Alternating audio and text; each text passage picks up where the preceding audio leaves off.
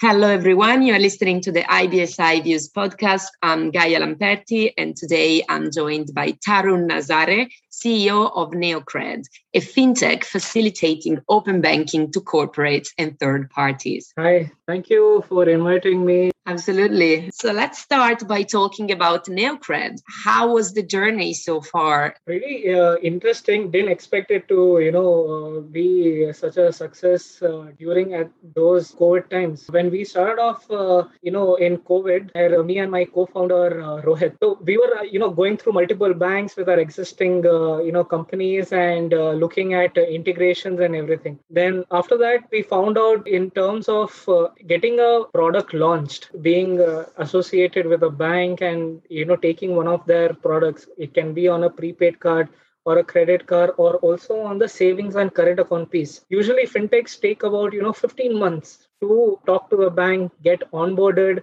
do the regulatory compliance checks, and ultimately get a green signal from the bank saying yes, you have complied with all the regulations directed by our central bank, and you are good to launch in those respective target audience. Now, that can be a below 18, above 18, it can be a salaried individual or also an NRI population over here. Now, 15 months go-to-market timeline is a lot for someone to ask for. And over here, that's when Neocred was born in terms of reducing that timeline from 365 or more days to a 60 days timeline over here.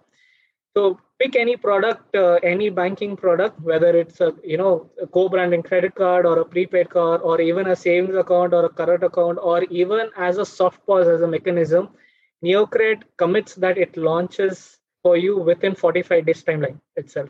So all the regulatory checks, the compliance aspect, the security audit in terms of mobile application so that the application is not hacked, as well as the compliance in place in terms of reporting of the MIS to the central bank is all taken care by Neocred.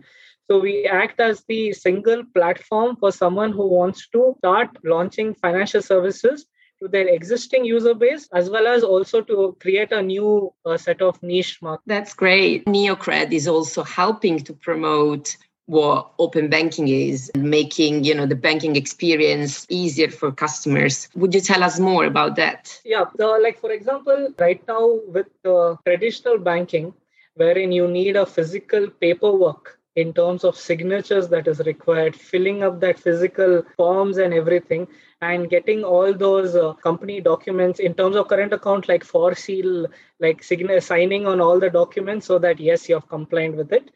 Now that we are turning it into a digital aspect over here and making sure that someone who's visiting you and taking all those documents, this timeline is usually between 3 to 5 days. Now that comes to in our platform with our partners, it is a 30 minutes job. Everything happens paperless and on the AI and ML basis. All the checks, whether you are an actual company, are you the actual owners over here?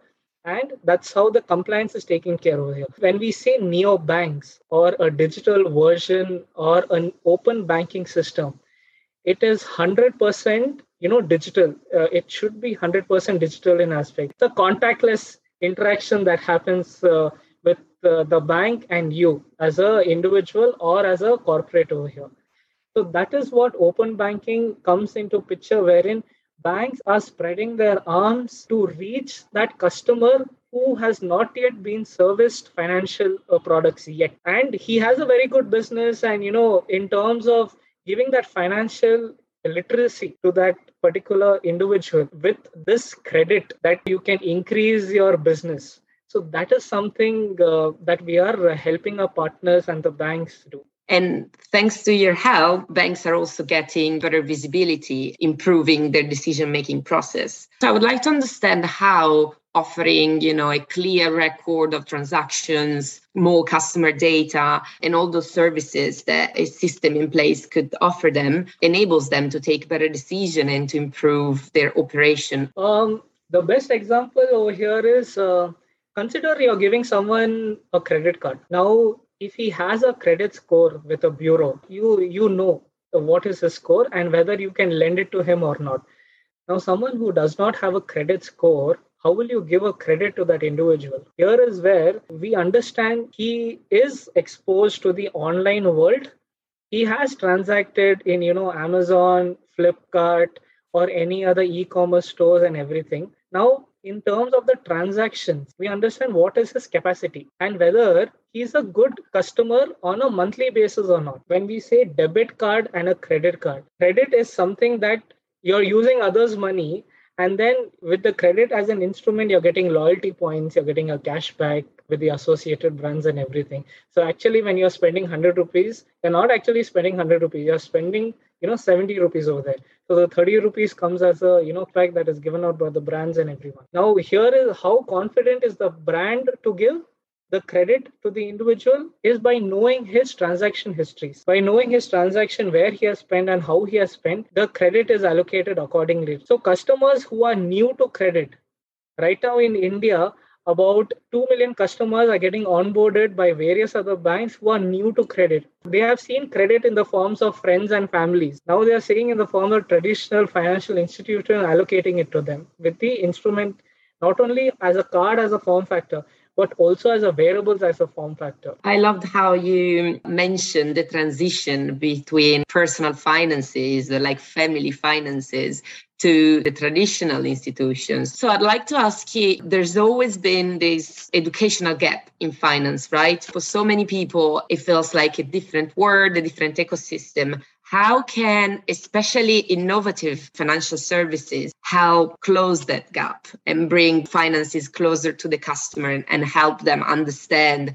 how they manage their money and all the operations that they do in a more simple and straightforward way? So here is where the aggregators of all these services comes into picture. Like one of the use cases, considering colleges, when you're paying your fees and everything, the college expects you to pay 100% of the payment. But over here, the student or the parent will not be able to pay 100% of the school fees. Hence, an NBFC or a bank gets tied up with us, and then we allocate that EMI facility to the parents over here. Now, suppose if the school fees is about, you can say $100,000. Now, with $100,000, but the parent can pay about $7,000 as a EMI over the next 2 years. Here is where NBFCs or banks or even Neocred pitches and gives the $100,000 directly to the schools, and then we charge a EMI to the parents itself. So a flexible payment option is provided to the parents so that he can, with his monthly income, he'll be able to adjust according to the budget. Kind of hard to also come to a conclusion that he's saving money for his kids, for his future, and then something suddenly happens, unfortunate happens, and then he utilized that saved money to something else, and then he has to ultimately pay for his son's college fees and everything. Hence we facilitate that gap in between a fee provider and a fee facilitator to the parents, like that. So that is one example that we act as a plugin, or you can also call it as a bridge. What would you say are some of the actions that other fintechs should put into place to facilitate access to the banking system and provide more knowledge about this connection you were talking about? So one thing that I've noticed is from the past 3 years that banks are very much open to fintechs. They love the collaboration. They love the use case that we are solving, the gaps that we are penetrating inside the market. Now, a bank, they usually work mostly in the tier 1 cities, and they find it hard to penetrate inside tier 2, 3, 4 cities. Here is where we act as a business correspondent and extend the banking arm into those regions wherein we can facilitate banking product. Now, that being said, there has been an immense lot of use cases, not only for the parents, also for the students, also for NRI banking, for someone who is a traveler in terms of multi-currency wallets and everything. These are very new actually in India. And for someone to get used to it will, take a lot of penetration, and of course, word of mouth being the very good marketing tool that will act as a very good source.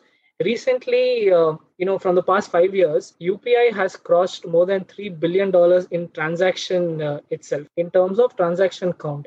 Now that adds up to, more than 100 billions in volume itself. Now, QR is a new form of payment as a convenience factor over there. Right now, we are seeing wearables that we recently launched in collaboration with RuPay. Wearables being a form factor in terms of wristbands.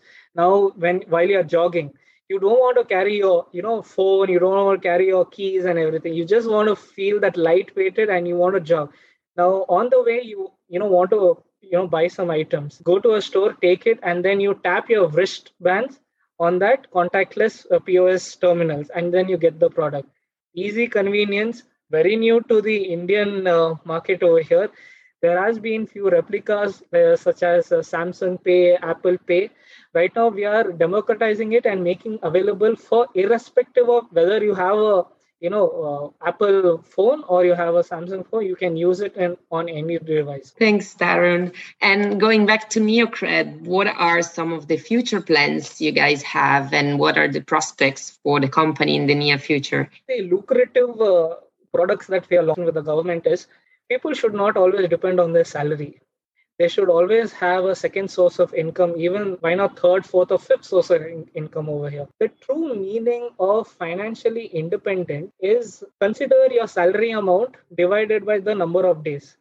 Suppose, on a per daily basis, you get about $500. Now, if on a daily basis, your salary that you're getting $500, if you're making that on some other instrument, some other sources of income, and it becomes $600 from other sources of income other than your salary, that is actually the true meaning of being financially independent. You do not have to worry whether your salary is going to get credited or not, whether your employer is going to pay you or not. You also have confidence on your other sources of income that yes, these instruments are generating revenues for me, so that it can not only have a fixed salary, but also variable salary is also being accumulated on the sidelines. That is one product that we are extensively collaborating with multiple fintechs. With the RBI itself, we have put down the proposal in terms of making the aggregator so that every salary account that is sold in India